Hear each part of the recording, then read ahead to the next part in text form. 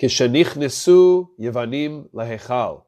When the Greeks entered the sanctuary of the temple, one of the holiest sites of Judaism in the world, they defiled and destroyed whatever they were able to get their hands on.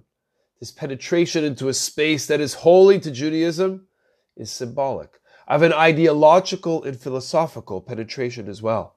The Greek way of thinking and living, often at odds with Jewish ideas and culture, penetrated into the Jewish community, also known as Hellenism. This defilement of Torah thought and authentic Jewish living threatened the very existence of the Jewish religion.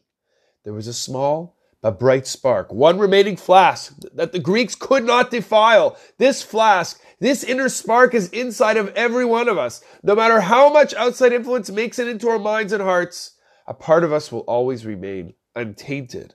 The days of Hanukkah call on us to tap into that purity and let it inspire us for the days that are yet to come.